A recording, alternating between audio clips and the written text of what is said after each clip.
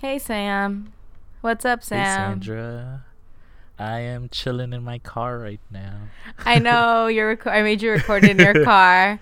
Okay, so y'all know we're a struggle pod, and Yeah. even though our audios come up, we're still very much in the struggle. There's a car passing right now. I just heard it. But yeah, so my mom is making tamales piscas right now, which are bean tamales. And so she's being really loud in the apartment right now. And I didn't want to record in there. And so I went to a cafe to try to record. But hella people are being loud in there too. And so there's another car. So I think Oh I'd my rather god. just I'd rather just have cars passing be the only background noise and just record in my car. So that's my little disclaimer. If you hear a car passing, just bear with us, please. Yeah, I And have yeah. my own disclaimer because on Sundays there's this I don't even know if it's a church, but I live across the street from a really tiny park, and there's these people that post up every Sunday and like sing and rap songs about Jesus. And it's like it goes on for hours. Like it will go on for at least 5 hours of people just being like, Christ, Christ, Christ. I'm like, what the fuck? I don't know. They have like such great stamina, and that might be in the background too if you hear some like people yelling like Christ or Just Hallelujah. feel the spirit, Yeah, feel the spirit. Our pod is being blessed. So Yeah. yeah, It's a bendición coming at you. All right, Sandra, what's your shit and giggle? my shit is that my room is like really messy. I gotta clean it. And I gotta do laundry. I just have a lot of mandalos to do after this pod. And I'm a little stressed out about doing it and also publishing the next pod episode. So that's like my shit. I'm just kind of like, oh, I gotta get everything done. But my giggle is that I was sleuthing on the internet and I found this web series hosted by two drag queens in El Salvador called Desnudas. And they talk about art, basically just conversations about art in El Salvador, wanting to make it more of an inclusionary space because they feel like queer artists, especially like drag, is not seen as an art and it's not welcomed in traditional art spaces. So they invite guests on their show and they're also really fucking hilarious. It really reminds me of like They are. Trixie and Katya, like that dynamic. And they really talk about like, why are you putting your heteronormativity on me? Yeah. They're so funny. They put Uh, people on blast. they do. I They love put on the it. Salvadoran government on blast, like just like casually. But yeah, their names are Nadia and Tiernity. And they're so funny. We have a post on Twitter and a post on IG, but on IG they go by desnudas.sv, so desnudas.sv, and on Facebook they go by the same thing, desnudas.sv. They're so funny, and I found one of my cousins was following them also when I liked their page, and I was like, what? Hilma? All right, chill. Now when I go to El Salvador, I'm gonna like clock them and be like, so you watch the Desnudas? So that's like something that I'm like, we were just talking about the idea of low-key queer culture and spaces. So Yeah. that's why I'm just like super excited that this completely popped up recently. Like they just released this little web series show. So I'm excited that there's like queer, especially drag culture coming out of El Salvador and Central America. So that's why I definitely Yes. want to boost this. Yes, that's so exciting, honestly. Like, I'm really happy to, one, see that there's another show kind of like Trixie and Katya out there. There's like Raven and Raja or whatever. They're no Trixie and Katya. And so, Definitely not. I love them, but so no. yeah. But Nadia and Tiernity, I love that name, first off, because it's like Trinity, but it's Tierna. And she is very tierna. Like, She she's so is. cute. She is. She's so sweet. And then Nadia is very much like The I don't bad want to say bitch. antagonistic, but like, yeah, like she just like puts people on Her blast and IG is just, like the real Salvadoran fish. It's on her IG. She's so funny. They're both hilarious. I love them. They are.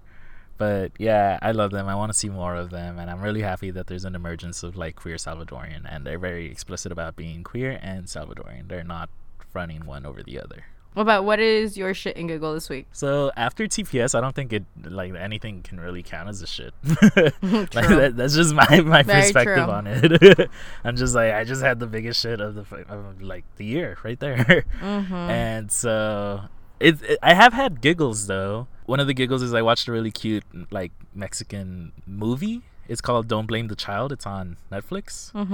And it's all in Spanish. It's set in Ciudad Mexico, and it's like cute. My family loved it. Another giggle is that one of my best friends from San Diego, Jose, is coming up to LA next weekend. I am hoping that it'll be a good time to see him. And then another giggle is I just got carpets and like new fresheners for my car, so it's like very cute and comfortable in here. Like shit. I'm moving in. No. Hey. I mean, Juan could have said you're gonna be moving into new places. No, but like shout out to Ross for having cheap, cool car shit. Shout out to Ross and Marshalls. I fucking love both of them. All the self-care. Yeah, exactly. It's just like boosting my things. And then I'm planning an SD trip too. So I gotta be nice when I go back to SDDC. You have to pamper Fiona. Yeah, so she can make it to SD. I hope. And back. Yeah. I really hope your car makes it there. I'm sure she will. I'm sure she will too. I'm sure Fiona will get there. Yes, that's my giggles for the week. All right, Sandra, what song have you chosen for us? The song that I chose because I wanted to fit in the theme of this week is Sativa by Jhené Aiko, and I really think a lot about college when I think about this song, and I think about being crossed and going out and being like really lit. A lot of memorable things happening. So yeah, Sativa by Jhené Aiko. Why you make it so complicated? Off the drain, we concentrating. I know you won't leave me hanging. Smoking weed out the container. We spend cash for entertainment. There's more where that came from, that's all I'm saying. It's me and you and we making arrangements. It's you and me and we making arrangements. Is it hot in here or is it just me? I'm so high in here, been smoking on this weed. Told him go and take a shot on 3. Told him drinks is on me. Yeah, the drinks are on me. I said now go and take a shot on me. Only drug a bitch is on is the tree. But I lasted 10 rounds like a freak, like a G.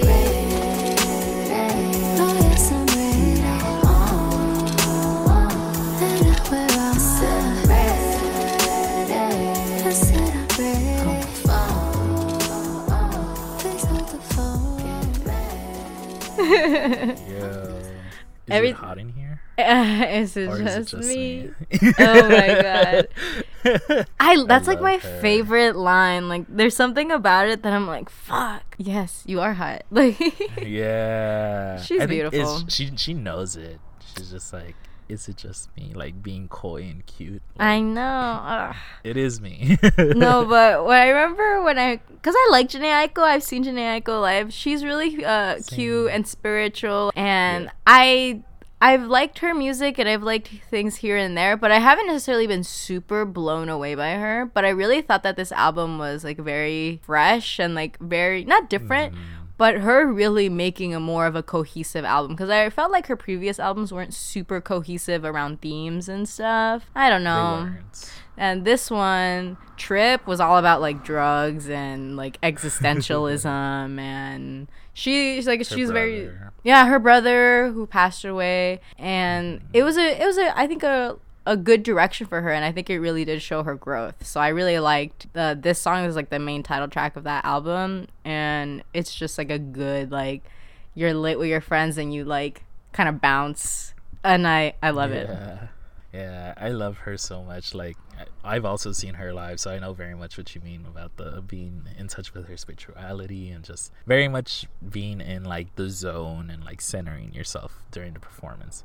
But this song, I think, like, I don't think it necessarily is a direct contrast to that, but it's a different form of like centering yourself. It's like, yeah, I'm lit, but I'm having a good fucking time, and this is me living my best life right now. And I thought that was beautiful, and the whole album was just really, really good. I really like the song she has with Big Sean on it. I mean, she has a couple, of course. Yeah.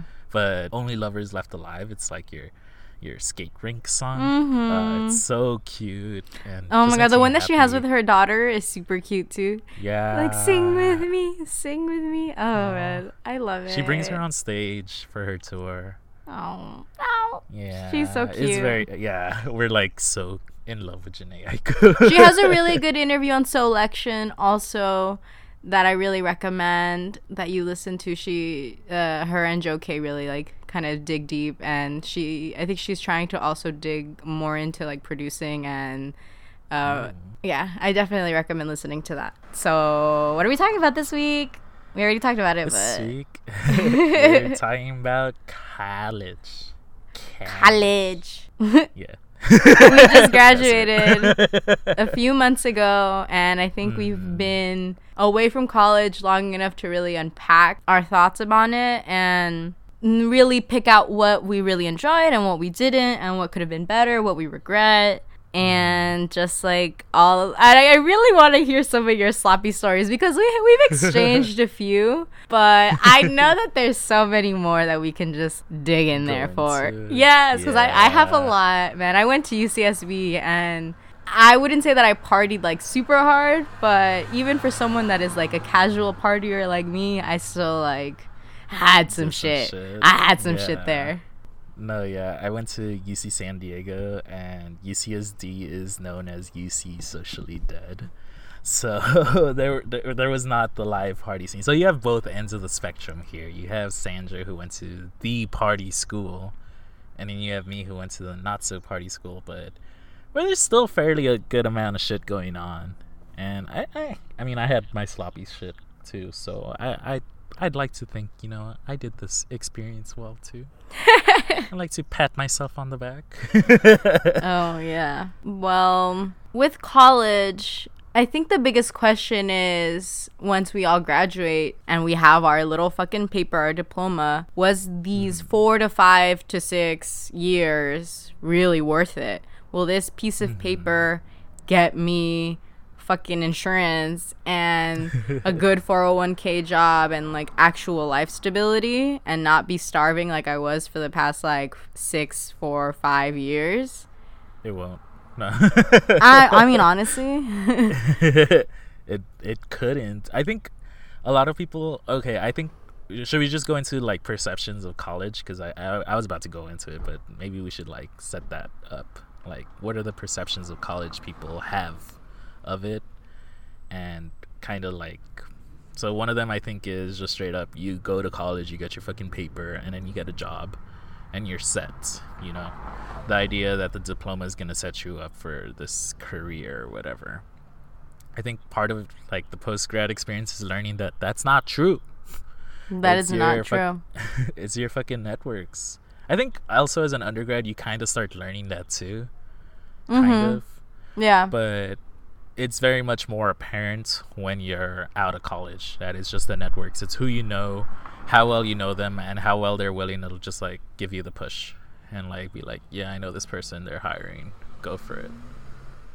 I'm gonna disagree, because I feel like the way that I've made a lot of my career, quote quote, career choices have not been at all through networks in any way. It's Really? all, yeah, everything that I've like applied to and gotten and have worked in has been things that I've like found on the internet and Nice. have gone for and have luckily gotten. Not every single time, obviously, but Yeah. have gotten. The only thing that I would say that I think really bothers me about people that go to college and be like, man, college wasn't even worth it.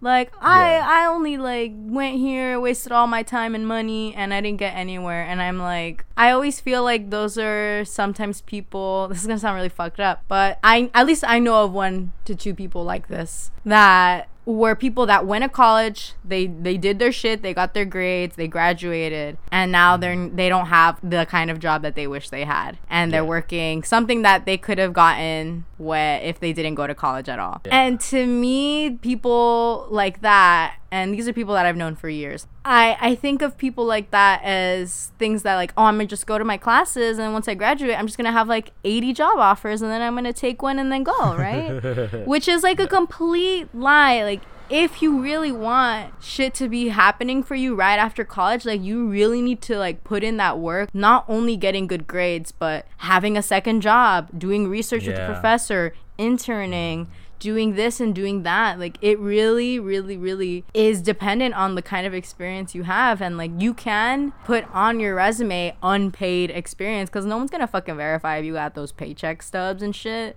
Yeah. Like, I just said that I fucking did research with a professor, and I put that down as like a job opportunity, because I mean, if that shit was like unpaid labor, but that shit was labor nonetheless, and I like gained some skills from that. So if you gain skills from it and you got someone to vouch for you for that anyway, like, might as well put that down as a fucking job, even if you didn't get fucking paid. So college is genuinely what you fucking make of it. Like, if you are gonna invest in taking any fucking experience to learn from it, and if you don't think that shit's not worth it, then I feel like that's also your fault for not seeing the value in types of work and in opportunities. So I don't know, I kind of don't have sympathy for people sometimes, because they had all these opportunities at their disposal and they didn't take it. And I mean, it can be hard, I can understand that, but also like, it's hard for everybody. College is not an easy place. So no, yeah, I definitely agree with you on that, just because I feel like I haven't necessarily met too many people who've been complaining about college for them and was it worth it. But I definitely see what you mean about how there were people who didn't take advantage of it and weren't venturing out and doing other work, interning or research or whatever, just because they felt that school itself was hard enough. But I think most of my friend groups, at least, were involved in organizations or had another job or were doing research with a professor. And we are the ones who basically made it work for us, but not because we were just going to class and going home, but because, like you said, we were putting in that extra work. And because of that, now those of us who have graduated have been able to like live semi-successful lives. You know, I'm pretty sure none of us are like where we absolutely want to be, but we're better than where we were as undergrads, at least. And so I think it's definitely true that you got to put in that work. You got to be able to, like, I don't know, sacrifice that time and just do other shit just because it's going to pay off. Hopefully it'll pay off, you know, like, I don't want to guarantee it either, but it is what you make of it. And I understand some folks had terrible times, but I don't know. I feel like they should have just stuck it through and just gone out and like looked for other shit, gotten involved in something that genuinely interested them. And so like, I understand that you did KCSB, the radio show. Yeah, I did. Yeah, so like, that's something that some folks could have gotten involved in also if they were just interested in, you know, either, you know, radio shows, talk shows, production, or just sound in general. That like, if they had gotten involved in something like that, they could have made something of that. So it doesn't even have to necessarily be academically or professionally like oriented. It could just be something you're into. I knew people who were into like there's a org at UCSD called Outback Adventures, and they just go like camping and like do all this other shit. We have similar things like that too, Excursion Club and all that so stuff. Like, I knew people who did that like all 4 years, and they're like hella about like wildlife and like being eco-friendly and sustainable environments, and they were like bio majors too, so they learned how to like build sustainable like ecosystems and shit. So it's just like complementary to their own academics. And then through those networks of like friends, like they were also able to like find opportunities about like going to do watershed projects or going to like do this at another state, or like thinking about like working for the Park Service. You know, I had a lot of friends that did similar things to that as well, and like those people were super connected and like did very like bio driven and environmentally sustainable things too. So I don't know, I think people don't really see the value of a lot of things sometimes, and it's like, oh, that's just like some random fun club, like what is that really gonna get me? And it's like, that can get you so much. Like, I don't really know people that didn't have like groups that they were in where they didn't gain anything, either just friendships, which is very, very valuable in general, right? Support and networks and all that kind of stuff, but you learn so many things from other people, because colleges and universities are massive places where things are going on all the time. So just hearing that one thing, like, oh, like Professor Wong has an opening, like, then you go and jump in and be like, oh shit, like I'm gonna apply, and then that opens up so many other avenues. It definitely does. I guess just straight up, what things were you involved with, Sandra? You mentioned all these orgs and whatnot, so like, can you name drop them? If you're still like, like, if you still have good thoughts about them, can you name drop them for the pod? Well, I guess no, I will. I'll name drop them. So one org that I was like, I wouldn't say I was very involved in, but I had a bunch of friends that were super involved in them, and like I would go to their events every once in a while. They had a lot of parties. And also at UCSB, clubs almost always have parties, and those parties are usually like between like the club members and all that shit, and it gets really lit. But a few clubs that I went to, which was QSU, which is Queer Student Union, and through that there was a lot of extensions of like QCOM, Cutie Pop, and they would always host parties at my house, which was Bico House, which is the People of Color Co-op in Santa Barbara. And that's like where that's like where I had my first like queer experiences. Like before I even lived in that house, like I had already been at that house like partying, and I had already seen a lot of things happen at that house. Another one that I came and went every once in a while was Sold Out, which was the K-pop club. Oh my God. I know. Yo, don't sleep on them, all right? They didn't have a lot of meetings. They had like quarterly meetings, and they would have a lot of really fun like showcases and events.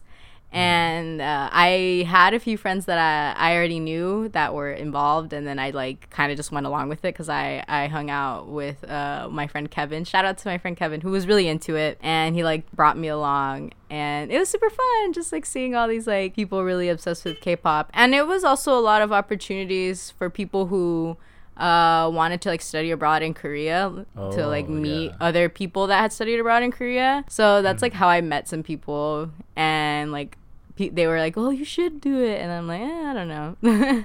But I ended up doing it, so that's good. And then my last one, which was something that I never got involved in until my 4th year, was going to El Centro, which is this historical building in UCSB behind the library that hosted the UCSB hunger strikes in the 90s. It hosted El Congreso, which is kind of like the Mecha chapter, but isn't officially the Mecha chapter. They dissolved the chapter in the 70s because they wanted El Congreso to be more inclusive of like Chicanx people. I was just like not gonna like truly try to jump into that dynamic, so I joined one of their offshoots, which was called Mujer, and I loved Mujer, and it was like this like Latina women or Latina identified women's space, and it was not only like a healing space, it was also it's called Mujeres Unidas por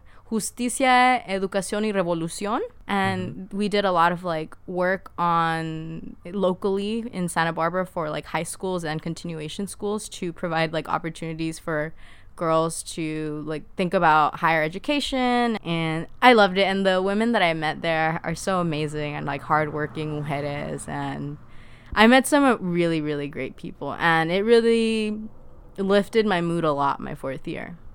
That's good. So those are the spaces that I was kind of involved in my 4th year. Well, I was involved in them, but kind of.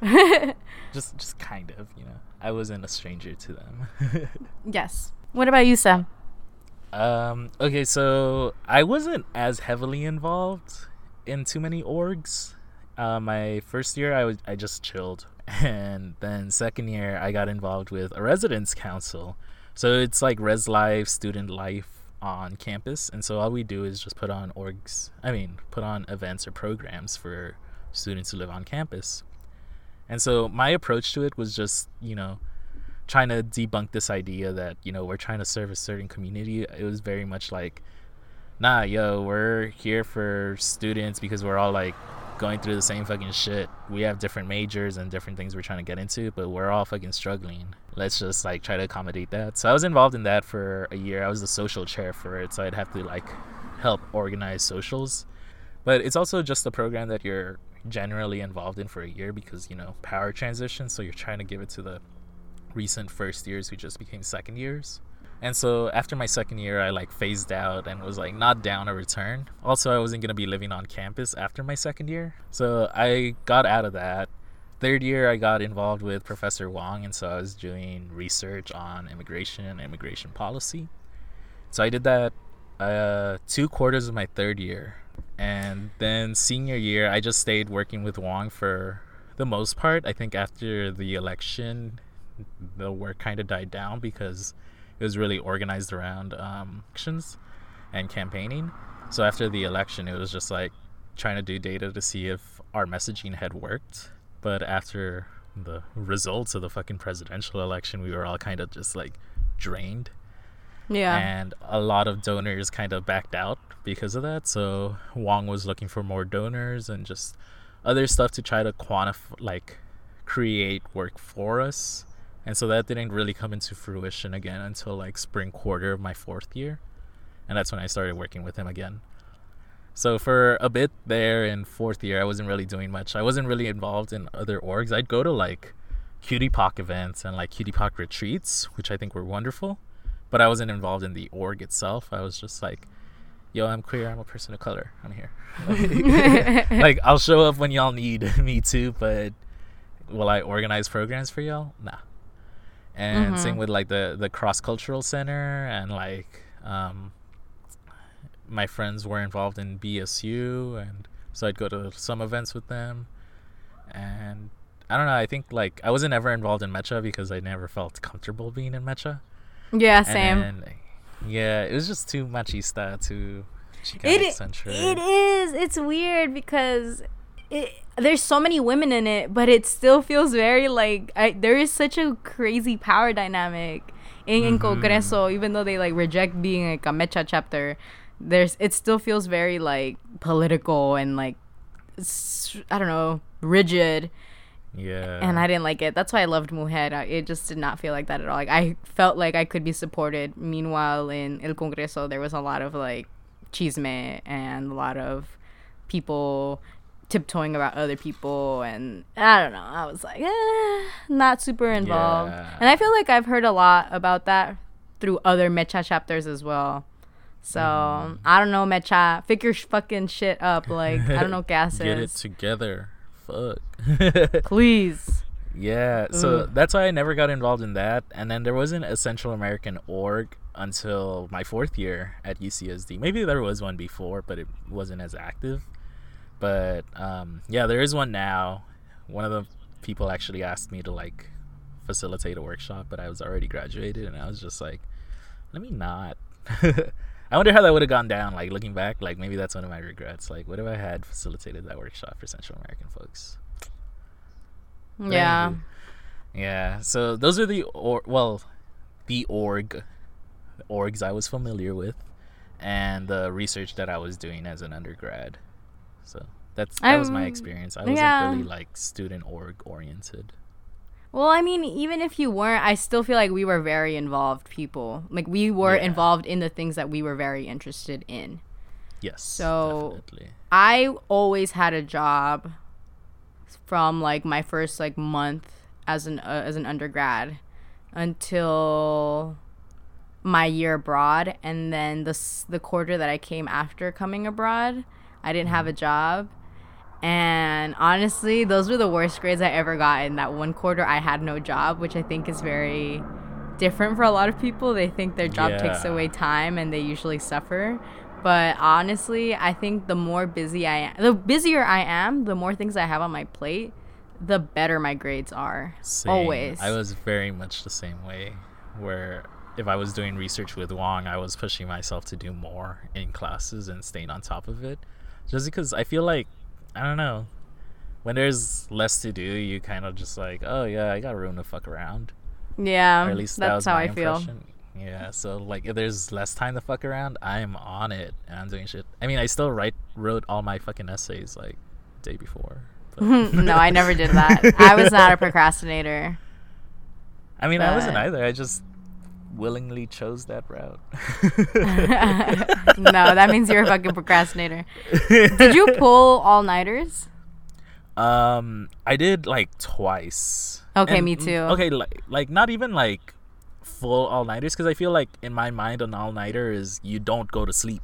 Like you go to class the next fucking day. But for me, my all-nighters were I'd be up until like 4 or 5. Same. And then I'd sleep for like 4 hours. And then I'd go to class. And then I'd knock out when I got home.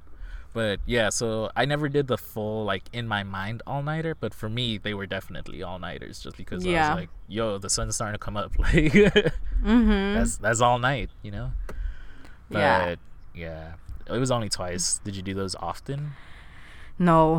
I'm the kind of... I did it like once or twice. Same. It was maybe like one essay that I did or something like that. But I'm the kind of person that if it's 2 a.m., like my brain is going to stop working. And like I'd rather just go to bed. Maybe wake up a little early and like study. But yeah, I just get to a certain point where like my brain doesn't work. And it's like I'm just stressing myself out. And I'm not going to get anywhere. And, like, I'm not learning this. Like, I'm too tired to be learning this. So, I don't know. People that do all-nighters and people that would do, like, Adderall and all that I never did Adderall, by the way. Me neither. People that did that, I was like, yo, like, that's, like, not healthy, man. Like, you should just go to bed and wake up extra early or something. Like, come on. Like, I just was so uncomfortable when people were like, oh, you want to do something? I'm like, nah, be like, I'm chilling. Like, I already have anxiety. Like, I don't need anything to, like, elevate that shit. Yeah. So, fuck that. I was curious to do Adderall, but not even in an academic setting. Just for the fun of it? Yeah. Same. Like, because I was just like, I don't want to be stressed while on something I've never fucking tried before. Like, I don't want to go into it with the mission of, I gotta learn this fucking quarters worth of fucking studying for, like, my Wong class. Like, nah. Besides, Wong's classes were interesting enough that I'd like actually learn in class. Yeah. Did you have classes like that you genuinely loved? Oh yeah, you were an anthro major, so yeah, I'm sure you did. Almost all of my classes I had a genuine interest in. Like, I would say that the only ones that I was like, fuck this fucking class was it was one that I was actually excited for in the beginning, but then I got really bored of it. Was like my geology class. It was like a science rec that I had to take. I legit enjoyed like almost every single one of my classes. Yay, there was one class that was like really stressful that everyone disliked, but I was kind of like, y'all are just fucking fake ass people. Like, you are fucking babies. And it was this primatology class that I took for fun. I took it literally, primate behavior. Okay, that's what I was guessing. And it was a hard fucking class. Like, this professor was very, very, very strict, but she wasn't like mean. She was just super hard on the students, and that she expected like perfection. And it was like a very difficult fucking class. And there was a lot of memorization of like genuses and species types and the fucking like evolution tree. But I don't know, people were always like, she's making us do all these things and like she just expects too much of us. And I'm like, why are you fucking complaining, bitch? Just like do better. I don't know. Like, I hated people that like, she just is so strict. Like, I just don't get it. And to me, complaining about things like that is like, she's obviously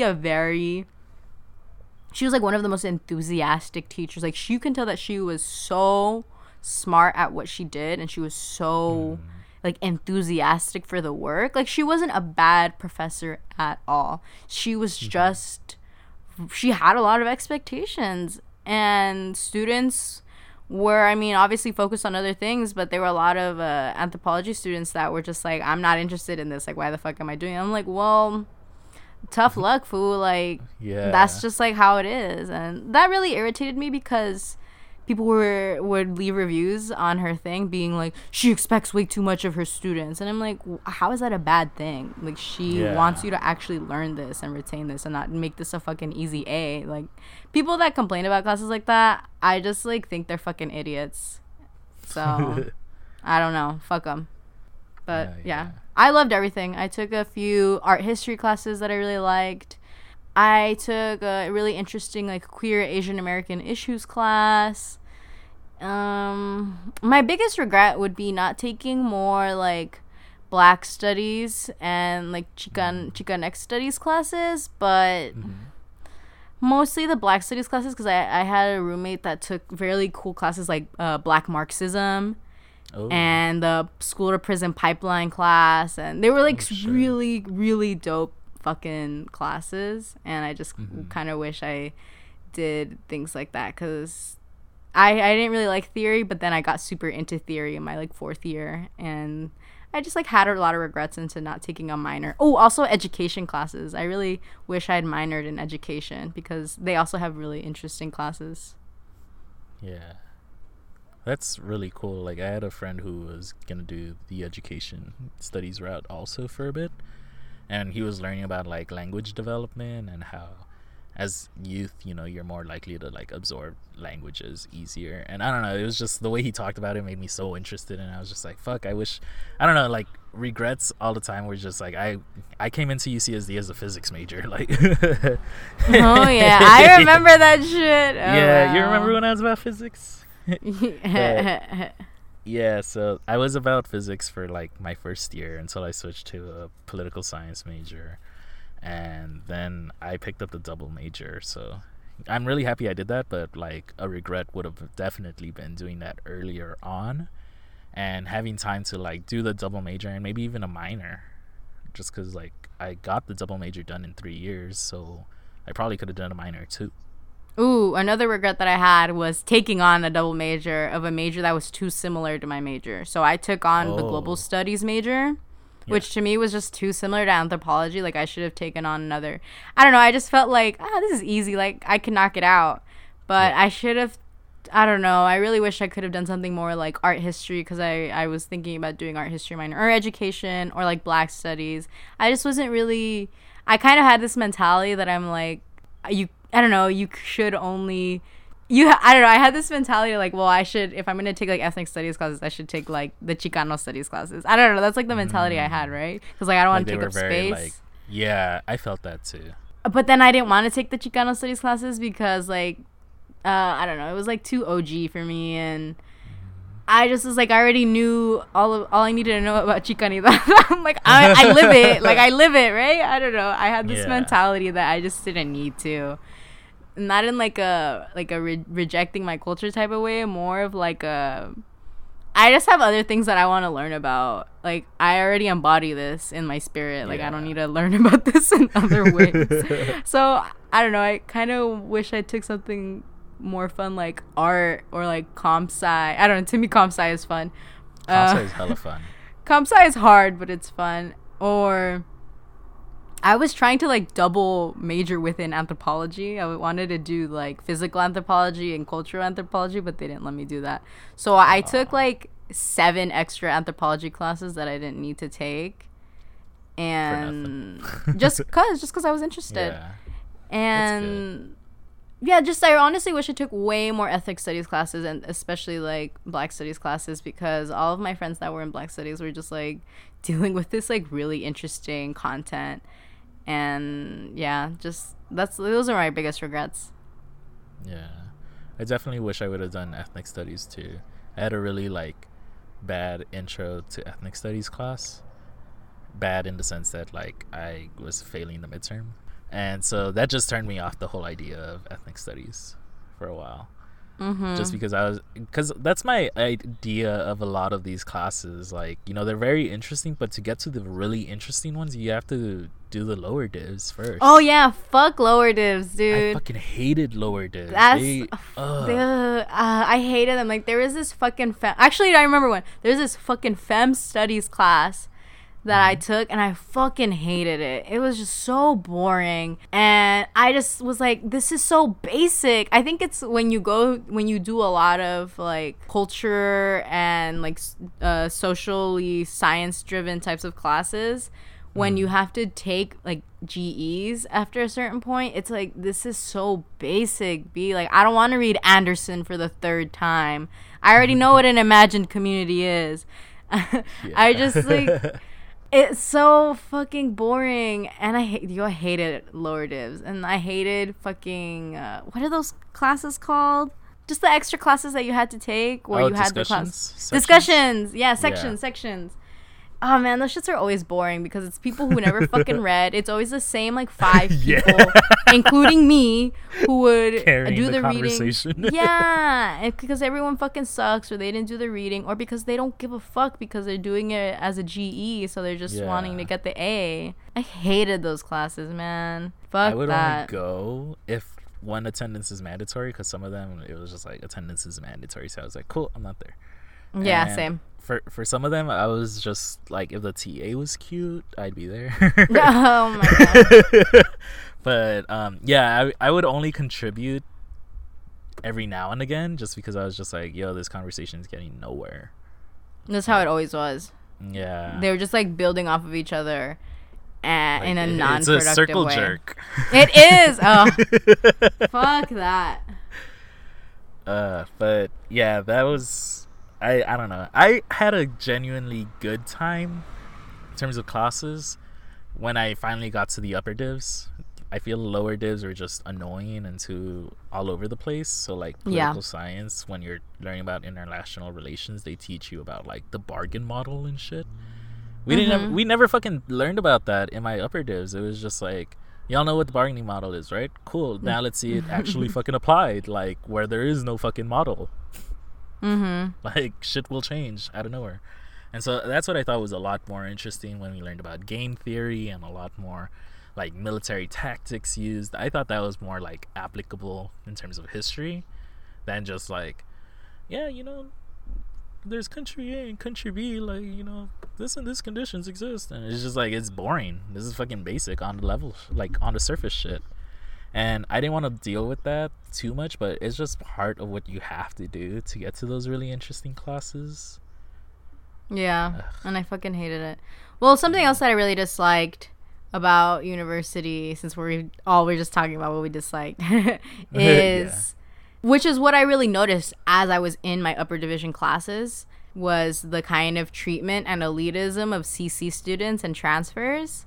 Not like of them, but like of people who came in as freshmen, and how they would kind of like think of transfers and CC students. Because people honestly, I'm gonna be real right here.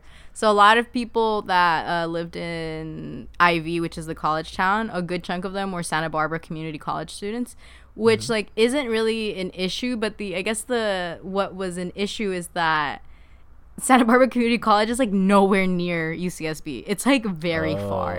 It is like very, very far. So people would live there to like experience like the UCSB party scene. And there were some really amazing CC students that I met that were really cool and weren't assholes and didn't destroy houses and all that kind of things. But living in a college town, I think you have a lot of people that are trying to live that college town life who aren't actually students or who are CC students, so they're like doing bare minimum classes and then just kind of like mooching off their parents' money. So that's like kind of the stigma that a lot of us had as like first and second years of like CC students. And that's the thing that was like annoying, was when I was like a third and fourth year, is that a lot of transfers they were the most engaged. They were honestly the best students. Like, they were people who maybe, like, didn't have a really great time in high school because of fucking shit in their life that didn't really allow them to get amazing grades to go to a 4-year automatically. But they fucking put in the work, and they were older students. Like, I had 30-year-olds and 40-year-olds in my class, and they were just, like, so much more insightful than all these fucking little bitches that came in their first year. Yeah. So it just made me mad thinking about like how much I had like looked down on like CC people because of these like negative stereotypes that I would associate it with like people that destroyed the city. But then realizing like, man, like y'all are like so much better than us, and you're so much more equipped than us in a lot of ways. Yeah, I definitely felt that too. Like, okay, so UC San Diego is in a bubble of its own. It's in La Jolla, which is not anywhere near the city of San Diego. It's like 12 miles away from it. So I didn't have a lot of like community college students living near us. but I definitely, interacted with transfer students. And like you said, I feel like a lot of them were just the more engaged ones. They had more valuable life experiences. So there were folks who had, done the military route and then went back to school. And so in a poli-sci class, if you're going to talk about militarism and all these things, it's way more valuable to actually have the experience of someone who was actually in the fucking military to talk about. Yeah, when I was stationed in Okinawa, when I was stationed there, it was just like, yeah, this is the shit that I'd see. I definitely would see all this like antagonism and U.S. superior like complex, like the idea that the U.S. is superior in another nation, and just like mistreatment of folks who are native to the area. And so it was just interesting to hear their background on it, and then their study skills, their work habits were hella more insightful, engaged, and just driven compared to the fucking first years, well, like folks who went directly to school. My study habits were shit compared to theirs. Like, they lived and breathed school. And for me, they really did. Like, what? This is what I kind of gotta do. But for them, it was like genuine passion around it, and I thought that was amazing. And I definitely like think that there's this whole elitist idea of, oh, you didn't go right to a 4-year, like something's wrong. Like, there's that elitist mindset that doesn't necessarily have to be there, just because, like you said, there may have been circumstances that may not have allowed for them to go directly to a 4-year. And that doesn't mean that they're not willing to put into work, willing to do more work than someone who actually did go into a 4-year. Like, yeah, honestly, I feel like they did do a lot more work. I don't know. Shout out to transfer students. Y'all are the like underserved community as fuck. Yeah, definitely underserved. I mean, speaking of like underserved, everything. Like mental health. Ooh. I mean, I had so many problems with my mental state, and a lot of it was so personally, college, like the actual classes and all that kind of stuff, none of that was what affected my mental state. If anything, college was like my release. Like school and university and assignments and classwork, they were all my release from like what was actually stressing me out and like causing me fucking mental anguish. And it was very helpful to have that structure to kind of alleviate my mind. But a lot of the mental health issues that I was having surrounded, well, okay, my second year, my mental health was really fucked up because of this really sketchy relationship that I was in for like 7 months, kind of pretty emotionally like abusive. And that was like really like I couldn't sleep in my like my own room anymore. Like I was like having breakdowns, and I was like having freakouts all the time, and it was just like so bad that like this person that I was dating lives relatively close to where my parents live. So whenever I go to get food in Alhambra or something, which is like near where they live, because fucking Alhambra and SGV has like the best Chinese food ever and have really good boba and bubble tea. I'm always like on edge when I go there. I'm always like, fuck, I'm gonna see like this shitty fucking ex. That's probably my biggest regret, is dating that fucking person. And that's just like one aspect that just like fucked with my mind so much. Like I was so terrified of so many things, and it was just like, it was kind of a really emotionally draining relationship. And I really realized how easily anyone could get themselves into an abusive relationship, because you always think like, I would leave immediately, I would do this, I would do that. No, dude. And I think college, because you just have so much freedom and you're so young, you really can get sucked into really intense relationships, and you just don't know where to go and what to do.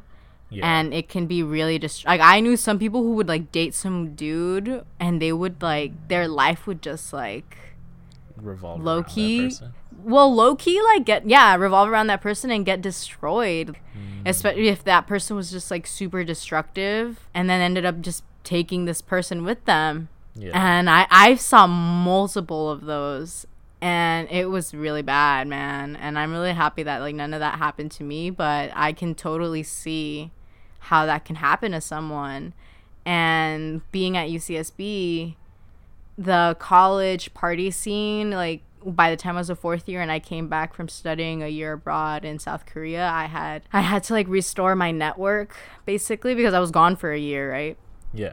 And that was really hard for me. Like I was constantly complaining to my housemates in the co-ops, which was honestly, I don't know at this point if living in the co-ops, the cooperative housing system, which is basically like communal living with a bunch of hippies, but because I was in the people of color house, so it made it a lot easier for me because hippie culture is very white. It was chill. I really liked it, but it was hard for me to live there because I was feeding off a lot of people's energies because I lived with 18 people. And I just felt like I was bringing down a lot of people. And I honestly didn't really like my attitude as a fourth year because I was so over it. And I was living with people of all like years there. And I was so over living in Santa Barbara. I hated Santa Barbara. I've said this in many episodes. I hated IV. I hated Santa Barbara. I just wanted to go back to LA and not necessarily doing anything about it. Like, I mean, I would hit up people, but I would feel so awkward because I just hadn't seen them and I just felt fake. And I don't want to say that I grew really dependent on my relationship, but like my relationship and going home and like the new relationships that I made through Mujer and through work, those were like the only ones that were like really keeping me going. And I don't think I was a really pleasant person to be around, honestly. And I really regret how much I treated people my fourth year because I just felt like I was living in such a toxic environment. Not my house itself, but like where my house was. Yeah. That it like really fucked with my mind, and I was just like not a very engaged person, and I kind of was just like living my life until graduation. And honestly, graduation and leaving was like one of like the happiest like moments in a long time for me, and I like was so happy, and I was like crying on my way home basically because I was so happy to leave. Yeah. So my mental health was everywhere. No, yeah, I definitely feel that. I didn't really struggle with mental health too much until my second year. Also, just because, like I said, UCSD is a bubble, and so I feel like everywhere I went in La Jolla, which there isn't much to do unless you're like an affluent retiree, it was just all revolving around college and student life, when UCSD didn't really have that student social life aspect to it. So I was just like, there's nothing to really fucking do.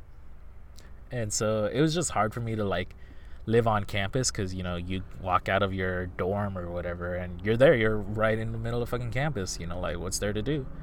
And so, yeah, I definitely agree with you that school kind of became a freedom of sorts just because it gave structure to your life. And so I definitely agree with that. But when school becomes this all-consuming thing and it's like all you see, all you do, is just, it got to be too much. And so when I moved out of the dorm system, I finally started feeling a bit better. But what really helped me was just actually going into San Diego and seeing the city for what it is, and like going around City Heights or North Park or just like the more diverse communities of San Diego really helped me. So that's why I was happy to work with Professor Wong, because he'd make us actually meet in the city of San Diego because he lived there. He was like, it's too far to drive to La Jolla, so I'm gonna make y'all come to me. And so I was thankful for that because I was just like, all right, cool, I actually got to see the city for once. And actually doing that and going out of my way to do that made me feel better, because it made me feel like, one, this is, you know, me being an adult. You know, I'm going to work. You know, I'm actually going out of my way to go to work. And I'm in the city, you know, doing this fucking job. You know, I'm getting paid to be in the city. And then I go to school. And so, like, it gave a different sort of structure to my life where school wasn't everything it revolved around. And so, I don't know, I feel like things got better, of course, once I was able to actually explore the city.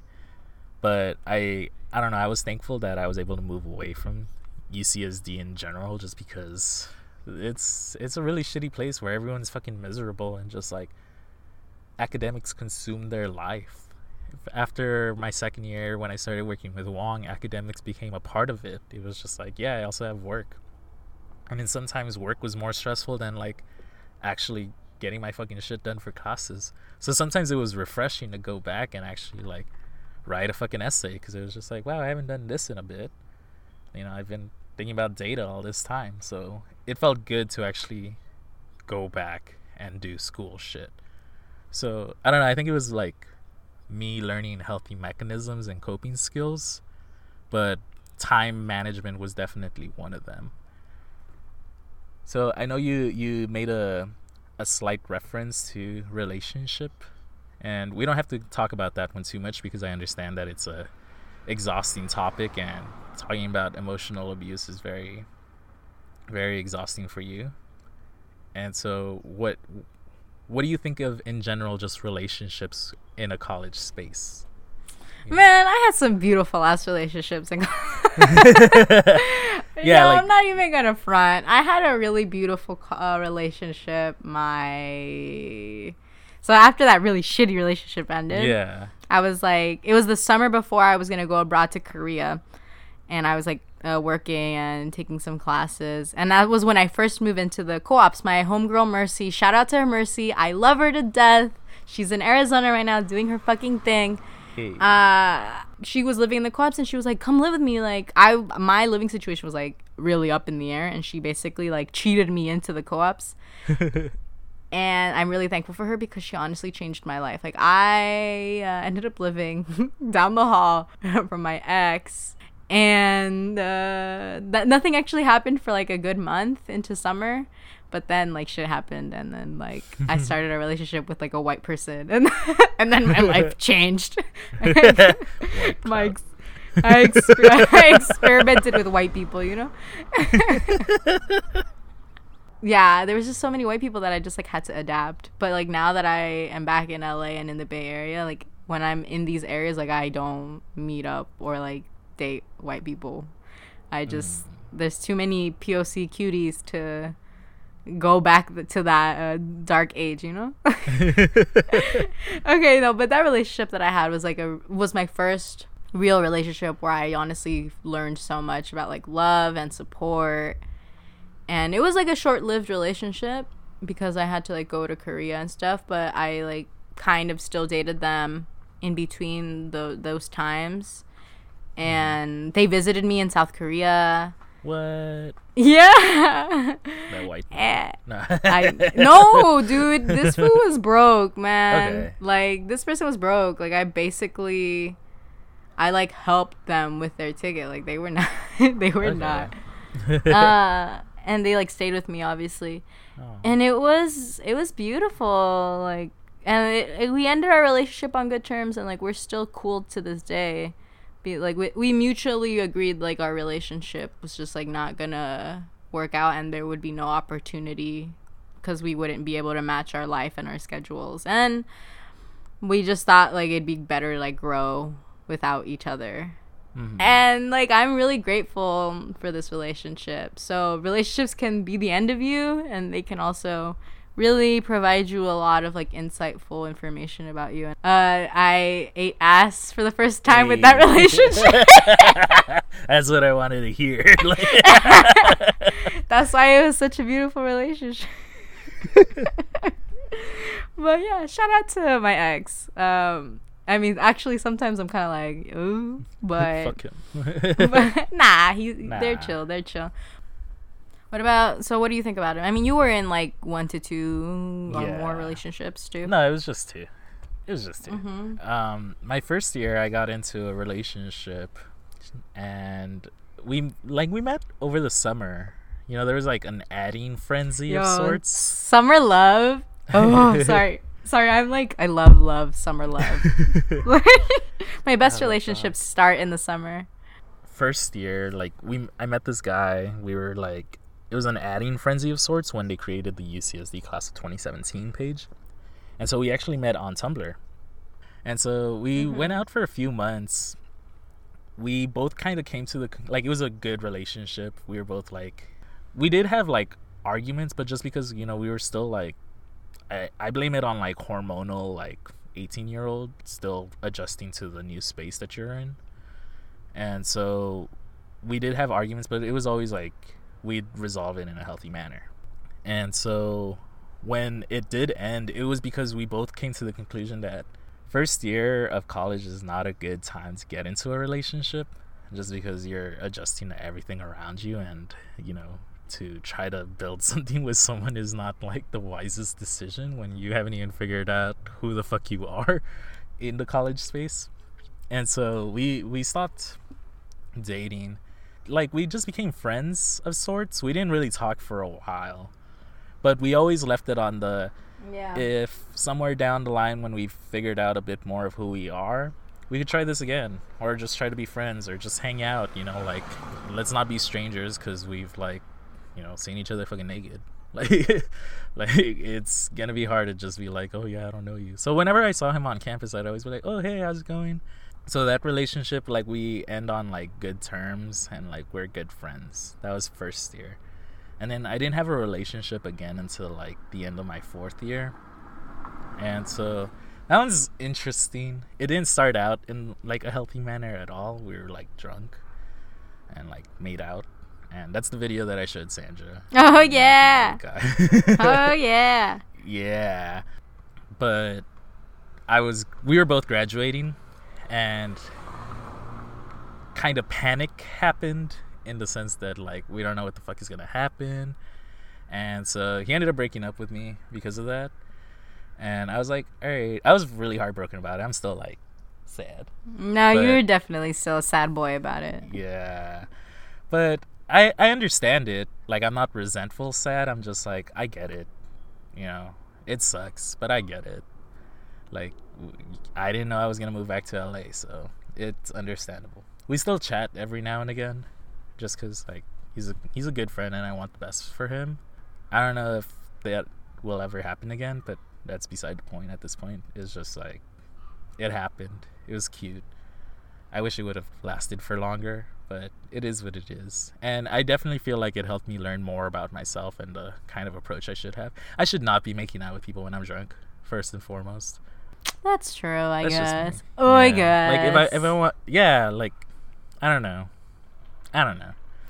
That's just my approach to things now. And so, like, I don't know. That's my little thoughts on relationships. Like, they definitely help you grow, but they should definitely be slow-paced, I feel. Don't rush into things. Don't let another person become your life. And I think in both of those relationships, I did a genuinely good role at that. Neither of them really became my whole, like, life. And it was wow, just, like, fuck you. I'm sorry. No, wow. It was just like, I was just happy. I wasn't. But I was still like hanging with my friends. I was too. Me. I know, dude. I'm very interested in like your host stories. Like, can you give me like 1 to 2 like short host stories? Yeah. I'm just like, okay, or actually not even host stories, like just crazy shit. What was like some of the craziest things that you did in college? Because like college is a crazy ass time. Yeah. Did you experiment with drugs in college? Yes, of course. Obviously. Yeah. I was a huge stoner. Yeah. So I smoked all the time. Yeah. I was too for a little bit. Same. Yeah. Yeah. I don't even drink as much anymore. It's only like family events or like when I go to a bar that I'll have a drink. Me and you did coke in college. Yeah, like I did coke at one of my friend's parties. There's a guy who's selling some, and so my friend bought some, and we did some in the bathroom. It's cool. It's funny though. Fun. I did coke in my college time, but I didn't do it at college. I did it. Really? I did it in a club in Hollywood.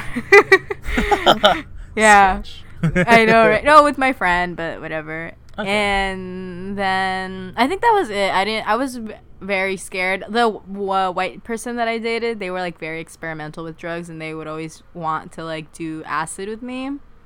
But I don't know. I'm too nervous, I feel like, to do super hallucinogenic drugs, because I think I would like put myself in a bad trip. So and I did Molly kind of recently, right after I graduated from college in Berkeley at a co-op. Yo, shout out to co-ops for safe drug spaces. Mostly, sometimes not. You need to be careful. But the co-ops were definitely like where my drug life bloomed. Nah, I did coke at that party. I did E. The first time I did E was sophomore year in high school, actually. So I popped the pill. I know, yo. So we went to the same high school, and for some reason, like first and second, like our freshman and sophomore years, like everyone was doing E, and like that shit sketched me out. I was like, y'all are like a lot. Like I came from like a ghetto little middle school, not from here. Not from the surrounding area from the high school. Yeah. And y'all were like doing E, and I'm like, yo, like we just did weed. Like I didn't even do that. I don't know where you all are getting fucking pills from. I was so intimidated by all these fucking Hollywood kids. Pills from, dude. Aww. Yeah. And then I did it again my sophomore year of college. I revisited the drug. And it was a lot of fun, but I was also like, I have an addictive personality with certain substances. And so I'm like, yeah, I could definitely get hooked on this, but I shouldn't. That's good that you're able to stop yourself. Yeah, like I mean, I want to do it again just because I feel like it's a thing that I should do every few years or so. Yeah. Just to like have it again, but not, I mean, it's also pricey, so it's like not really ideal for a drug addiction. No drug addiction is ideal, TBH. But yeah, here at Puchicavos, we do not endorse the consumption of any recreational drugs. Do that on your own time. Yeah. But I also did acid my second year. Yo. Yeah, that was fun. Wild. Yeah, it was a lot of fun. Bob's Burgers was like hella funny. Well, I mean, I knew people that would do crazy shit like experimental drugs like 2CB and peyote. Oh, I did salvia.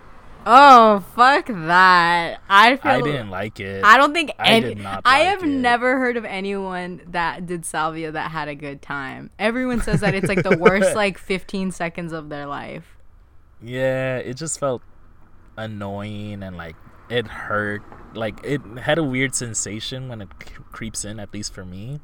And I didn't like it. It felt painful. I doubt it really was, but it just felt like painful and not enjoyable at all. So I wouldn't recommend it. I mean, I don't know anyone that actually does recommend it. Yeah. I'm really happy I didn't come across anything crazy like heroin or meth or crack. But I mean, I did know people that did that, but I knew a person who did meth. But I'm like happy that was never really in my vicinity. So I'm grateful for college providing that atmosphere. But honestly, like I wasn't super comfortable with myself in college. Like I'm actually more comfortable with myself now experimenting with drugs. Yeah. And I wouldn't do it often, but I think I would be down to do it like we all go randomly to like Countdown or some shit and like do Molly. No. Yo, I mean, I want to do it in the desert. Ew, no. Not Molly, but too much dehydration. Fuck that. Wait. I want to do shrooms in general, though. Well, we said we were gonna meet in Mazatlan for the next eclipse and do shrooms on the beach. So. Okay, so are we saving that? That's in like 7 years. Okay. 6 now, right? Oh yeah, I guess 6. It's 2018. Mm-hmm. But yes, that's gonna happen. Tune into Puchicavos episode 420. Yo, no, inspiration. We're gonna do that. But what was like one of the craziest? Can you tell me like one of your crazy stories? Oh yeah, my crazy stories. Yeah. Okay, so I have one from first year. It was like the first official party that I went to, which is kind of sad because it was like spring quarter. It was like the end of the year party, but it was like I did have like drunk nights in our suite, but it wasn't like a party per se. So this one, it was just like first time drinking jungle juice, first time like, you know, actually being in the party space. And it was hosted by like folks who were like graduating, so they were all like 21 or older. Pros. So they had like hella liquor and shit. And I made out with my friend, and it was cute. She was like, "You're a really good kisser," and I was like, "Thank you." And almost got into a foursome, Oh my god, mine is okay. My story is gonna be kind of similar. Yeah, but it didn't happen, which is good. I mean, maybe it's good. I don't know, but it didn't happen. And yeah, like the party got raided like 3 times, but all 3 times I didn't get caught. So, and then I made out with my my best friend Jose in like the middle of campus, like in the middle of one of those streets where like cars drive. We just made out in the middle of it, and yeah, it was like messy as fuck. And I fell when I got back to my oh my god, like not even like oh anywhere else. Like I've fallen so many times. That was one of the times. Another time during during first year also, I believe. I hooked up with a guy because there was like a LGBT dance every quarter for my first 2 years. And so we met at one of those dances, and it was cute or whatever, and we were both like turned, and we actually hooked up in like surrounding forest of UCSD. Yeah. So it was like bark on the ground and like branches on the ground and shit, and we fucked, and it was cool. It was like not great because we were both turned, but it was cool. And yeah, it was chill. That was like one of my host stories. Those are both from first year though. From fourth year, I had like, I don't know, I just remember drinking like a third of a bottle of Cuervo on my own during the pregame. What the fuck? Yeah. Was that a pregame, Sam? I was sad. This is like, I don't even remember. I think it was like post-election. So it was, yeah, so I was just sad. And I was just like, well, no one can see. Because we used to drink in like tazas, like mugs. Oh yeah, like, same. Yeah, so because we weren't gonna buy fucking shots. Yeah. So we'd like pour shots, and then or we'd make little mixed drinks. So no one would see how much liquor you'd pour in there unless they were like measuring the bottle or whatever. But yeah, so like I drank quite a bit, and then went to the party, and yeah, I think one of my friends didn't have a good time at the party because he used me being drunk to be like, yeah, we're all leaving like right now. So yeah, and then I just got home and knocked the fuck out. What about you? Yeah, I kind of agree. I definitely think I'm not gonna include my year abroad in Korea just because I mean that was a college experience, but honestly, all the things that I had, all of my like wild experiences were not attached to the university. They were attached to like me being out in clubs and like all this kind of things. For college and like college parties and college friends, one that like sticks out to me was this party at Biko, which is like my old queer co-op POC house. Stomping grounds. My old stomping grounds. And I wasn't living there yet, so it was a QSU party. And QSU parties are almost always underwear parties. And oh my god, like I'm trying this party is like so much. I remember just getting really lit and peeing behind a garage. And I was with my friend Pedro, so this is my second year. He got so fucking drunk. I had a lot of fun. I like maybe smooched a person or two, and he just got so fucking wasted that he was throwing up everywhere. And we were behind the garage because that's like where people would just like go pee if they didn't want to wait in line. Ratchet. I know. Yo, in Santa Barbara, like everyone just like pops squats. Like we're sloppy. Like we don't give a fuck. Like there's a dumpster. Go pee behind it. Oh, cool. That's so bad. That is incredibly messy. I know, but that's the lifestyle. Who? And so my friend Pedro was like throwing up behind the fucking garage, and because there's like dirt and stuff, it's not just like pavement. And then people were peeing, and then there's this dude that like tried to make out with me earlier in the party, this like tall first year who was like in his underwear, like he was like pretty like the hot stuff of the party or some shit, because he was like this tall, like ripped, like first year or some shit. But yeah, my friend who was like this dude was like low-key after me in the party, and then he like I was taking care of my friend, he was like talking to me, and he was like peeing next to me as I was taking care of my friend who was like throwing up. And then Fletcher comes out of nowhere. And then basically, like, we were in this, like, weird situation where we were, like, talking. And then out of nowhere, like, we were, like, making out. And then this dude, the tall freshman, like, fucking flashes his, like, dick at us. And then this dude is like, oh, I'm straight. And to my friend Fletcher, who's like, oh, I keep saying his name. To my friend, who is, like, obviously queer. And I don't know, they like start making out, and then he like gives him head while my friend is still throwing up. So I'm like, Pedro, we need to go, Pedro. Like, let's go, Pedro. I'm not trying to be here for this. And then the dude the whole time was like, I'm straight, dude. Like, I mean, it feels good, but like, nah, I'm not gonna finish. Like, I'm straight, you know. I'm not gonna. No, and I'm like, what is going on? This is a lot. I know. I'm like, what is happening? Pedro, I need to go home. Like, I don't want to see this situation unfold. And then eventually, I ended up helping my friend get home. Oh my god. But I was like, what did I just experience? And to this day, or like even to our fourth year, I would like call my friend out. And that freshman who was like super closeted, ended up being like a lot more queer than they were saying they weren't.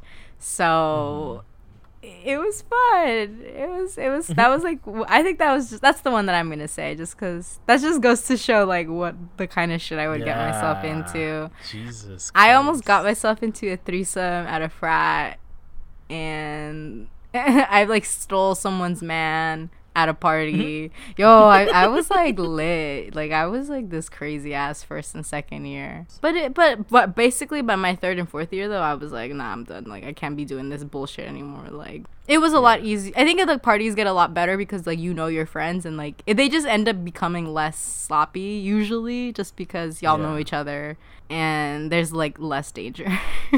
Sandra, yeah, did UCSB have like a DEI requirement, like a diversity, equity, and inclusion?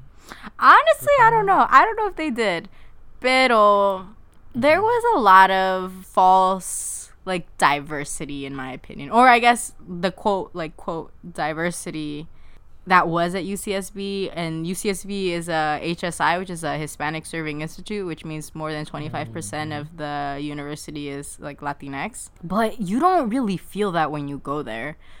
And I don't know, UCSB, I can only speak for this, like that campus, definitely was not there for POC spaces. It wasn't there for a lot of POC students. It was a very white aspiring atmosphere. Like, a lot of it was super... There was a uniform at UCSB, like white surfer dude, white surfer girl, white beach goer. And everyone wore their little fucking rainbow flip-flops with their fucking Patagonia sweater when it was chilly.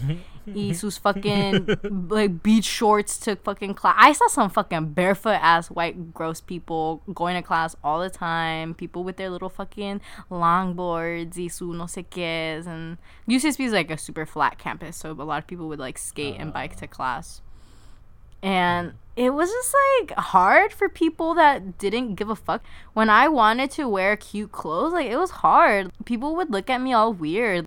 People would ask me like, where are you going? Why are you so dressed up? I'm like, fool, I'm just trying to look good. Like, I ain't trying to wear that fucking nasty ass chancla you wear every fucking day.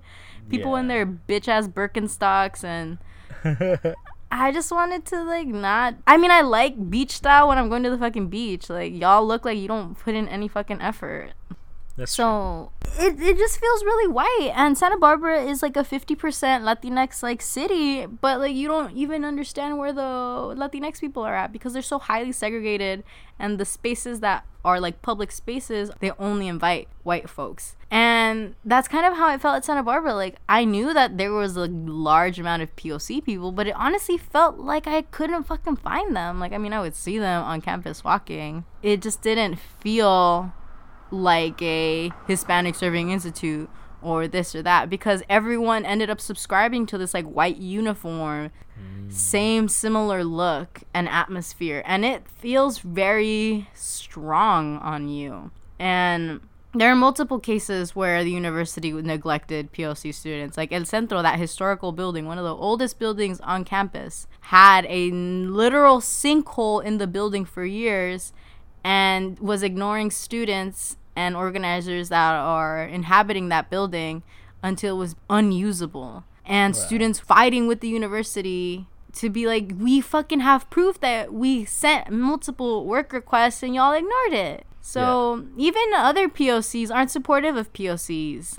It's hard. And I just think the university nomás quiere su sticker that like, oh, we're Hispanic serving, or oh, we're like the most diverse UC in the system, or blah blah blah blah blah. Like, nah, they don't give a fuck. And that's like my thing about colleges. They just want to fill their fucking quotas, but are they actually there to support black students and like non-black POCs? No, especially black students, dude. Fuck that. I think one of the requests from BSU is like hiring more black professors that aren't in the black studies department, and having more than one black counselor in CAPS for the mental health service. And it's like, okay, we went up to like what, 7% black students? Like, what the fuck does that mean anything? It doesn't make our school better. And they celebrate because they jumped their percentage. So that's so whack. It is. How about I had a very similar situation at UCSD. So UCSD has a bit of a history of being like a really fucked up campus. So in 2010 there was the Compton Cookout, which was a party hosted by, I believe, Pike, one of the frats, and they threw like a black themed party. And so you'd have to dress like in gang attire or like as a black person. And so obviously black students were outraged, and they like hella protested at the university. And so it was the creation of different like student resource centers. So like the Black Resource Center, the Raza Resource Centro, and like the interesting part is that even though they were created, they were all situated around campus. So there was no like location where they were all, around. And so that's one of my biggest things about UCSD, that since it was a school built in the 60s, it was built after like the Berkeley riots. They built it in a way that rioting and protesting on campus is virtually impossible. Oh, so yeah. all six colleges are like located around the center, the university center. So there is no like one place for all students to convene. There is no like fucking quad or plaza or whatever, or field for that matter, for people to really like demonstrate at. The field is located on like the edge of campus, so it's not even a place where you can really like fuck shit up, or like be noticed. And so the student centers were set up around school also, and none of them were really like located in the center of campus. So it made it very difficult for students of color to actually like organize effectively. And so when I asked you about a DEI requirement, UCSD was forced to create one after the Compton Cookout.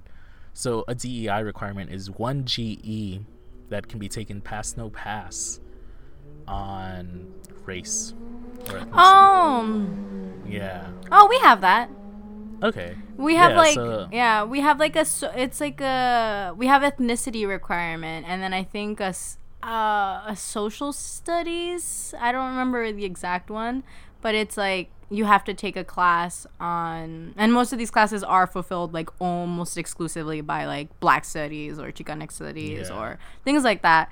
And then we have the ethnicity requirement class, which you can do with like similar things. So like for us, a lot of the time it was ethnic studies. It was just interesting to see folks actually take those classes, because like I don't know what the university tries to do. You take one of these classes and all of a sudden you're like a role model citizen. It is woke. Like, exactly. Like, you're not. You took one class for 10 weeks that you probably took pass no pass. An hour 3 times a week, that leaves you 23 other hours in the fucking day to be a racist piece of shit. No te cambia. It doesn't change.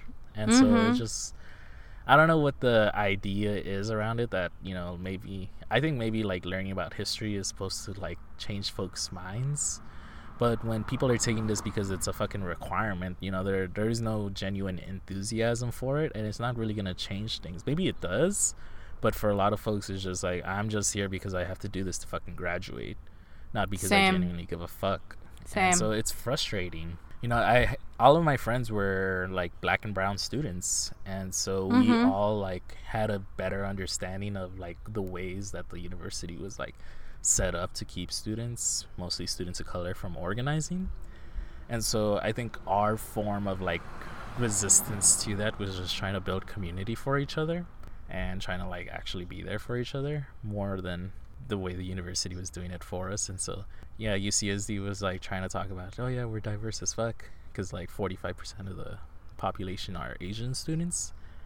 But because of that, like yeah, I'm like, okay, cool, like 4 out of every 10 students is Asian, you know, like what about how many in 10 students are black, you know, like less than 1. So, and or indigenous, you know, like how many of them are indigenous, like also. So it's just, what does diversity mean, you know? Is it because you have like folks who are Asian there or folks who are Latino there that you're automatically a diverse school? Like, I don't think so. I think you have to be accommodating folks who these institutions weren't made for. You know, granted, it wasn't made for anyone but the white supremacists, but like that doesn't mean that just because, I don't know, I think like they think they're doing such a great job, but they're not. And I just think they want their sticker. Yeah, and I don't know, I think it encourages me to like push other students of color to like further their education and try to get involved in like being a professor, being like involved on campus, just because it'll actually like pay off for other students of color. Seeing yourself represented as the professor will maybe encourage someone else to be a professor, be that counselor in CAPS. It needs to be more diverse in the sense of like just hiring practices to begin with. If you have a diverse faculty, you know, you're probably going to push students more than if you just have the same mayonnaise phases. Yeah, and just like retention too. Like I knew so many Latinx people that dropped out like after the first year or within the first year because they felt like it was an environment that they just couldn't handle. Like not even just like academically, just they just were not comfortable there. Like the college environment did not fit them. Like they just, or at least the UCSB college environment didn't fit them, and they just like didn't feel like they had friends or like spaces that they were comfortable in. It's like it's just a bunch of fucking güeritos and shit. Yeah, like they didn't like it, and I'm sure it's probably even worse for black students. It's just infuriating, TBH, when like I think both of us had like black friends who were going through the institution and just feeling like they're fucking fighting. Yeah. I don't know. It just irritates the fuck out of me. We should bring it up on a lighter note. Yeah. Okay. Sam, can you los puedes dar un bendición? Yes, I can. All right. So my last couple of self-care bouts have been essentially like rooted around the idea of building community and fostering genuine interest and just, you know, trying to build that more. This one's gonna be another hard one for y'all, so I'm not really gonna bring it up on a lighter note, Sandra. I'm sorry. Well, okay. Yeah, this is a call out that self-care is often based in consumerism. So self-care is, you know, people associated with your face mask, your spa days, like we did one of those, but just like little cute things to make your physical self feel better, which is totally valid, but it's also not accessible for folks who don't have disposable income to be spending on face masks or spa days or massages or whatever. So this is self-care as a form of getting your fucking shit together for you. So self-care means looking at your bank account more and more often if you're like a struggling college student, because I don't know, personally for me, like I would not look at my bank account some days because it'd just be like, yeah, I know I'm not supposed to be spending money right now, but I'm gonna still buy weed because it helps. And so I think like that was my idea of self-care. It was like getting high, and it's a temporary solution. Where what I should have been is like looking at my bank account and like actually accessing my finances and assessing them to the point where I was able to construct something better for me and creating a plan for myself. and actually sticking to that plan, and growing as a person, and like parenting myself, not necessarily just like going through the motions of it all, and just like, oh yeah, I'm feeling like shit right now, so I'm gonna go get drunk because it'll make me feel better. It might help you forget about your problems for a bit, but have you solved those problems, or are you just gonna go back to them the next morning but with a hangover? Like, I think what I'm really trying to get at right now is creating a form for you to actually solve your problems and address them in a healthy manner earlier on, so that you're not consuming yourself and becoming like overwhelmed with all the different problems coming at you. Because if you're a college student listening to this, you got a lot of shit going on in your mind. If you're an adult listening to this, you got a lot of shit too. So these are just ways for you to feel better about yourself and like figure your own shit out without feeling overwhelmed, because it gets to be too much sometimes, and I think it's easy to fall back into those same patterns. But sometimes it takes a moment where you gotta actually be hard on yourself and be like, nah, you gotta get your shit together, because it's been 3 months where you're living paycheck to paycheck. Like, maybe you should, like, I don't know, figure it out and stop spending money on this and this and this, or like stop spending time with so and so and so and so, or just figuring out things that are gonna help you for the better. And that's what I really want to encourage y'all to do, and I really hope y'all can do this, because it's a hard thing, but we all gotta do it at some point, and the sooner you start, the better it'll work for you. So yeah, that's my bendición. Yeah, thank you, Sam. That was really good. Yeah, thank you. That was Google search. This is a really this is gonna be a really long episode, and just because we have so much to say, like, this was such a eventful part of our life, Yeah. It really changed me completely. Same. College, like, I don't know who I would be if I didn't go to college. Like, I really don't know what I would be doing, or like, I would be a completely different person. And that doesn't mean that me not going to college would make me a worse person, but I know that it would just make me be on a completely different trajectory. Definitely. I feel like it helped form a lot of who I am right now, and just the interactions I was able to have with people. Maybe not all directly due to academics. It was just me being a different person in a different city than who I was in LA.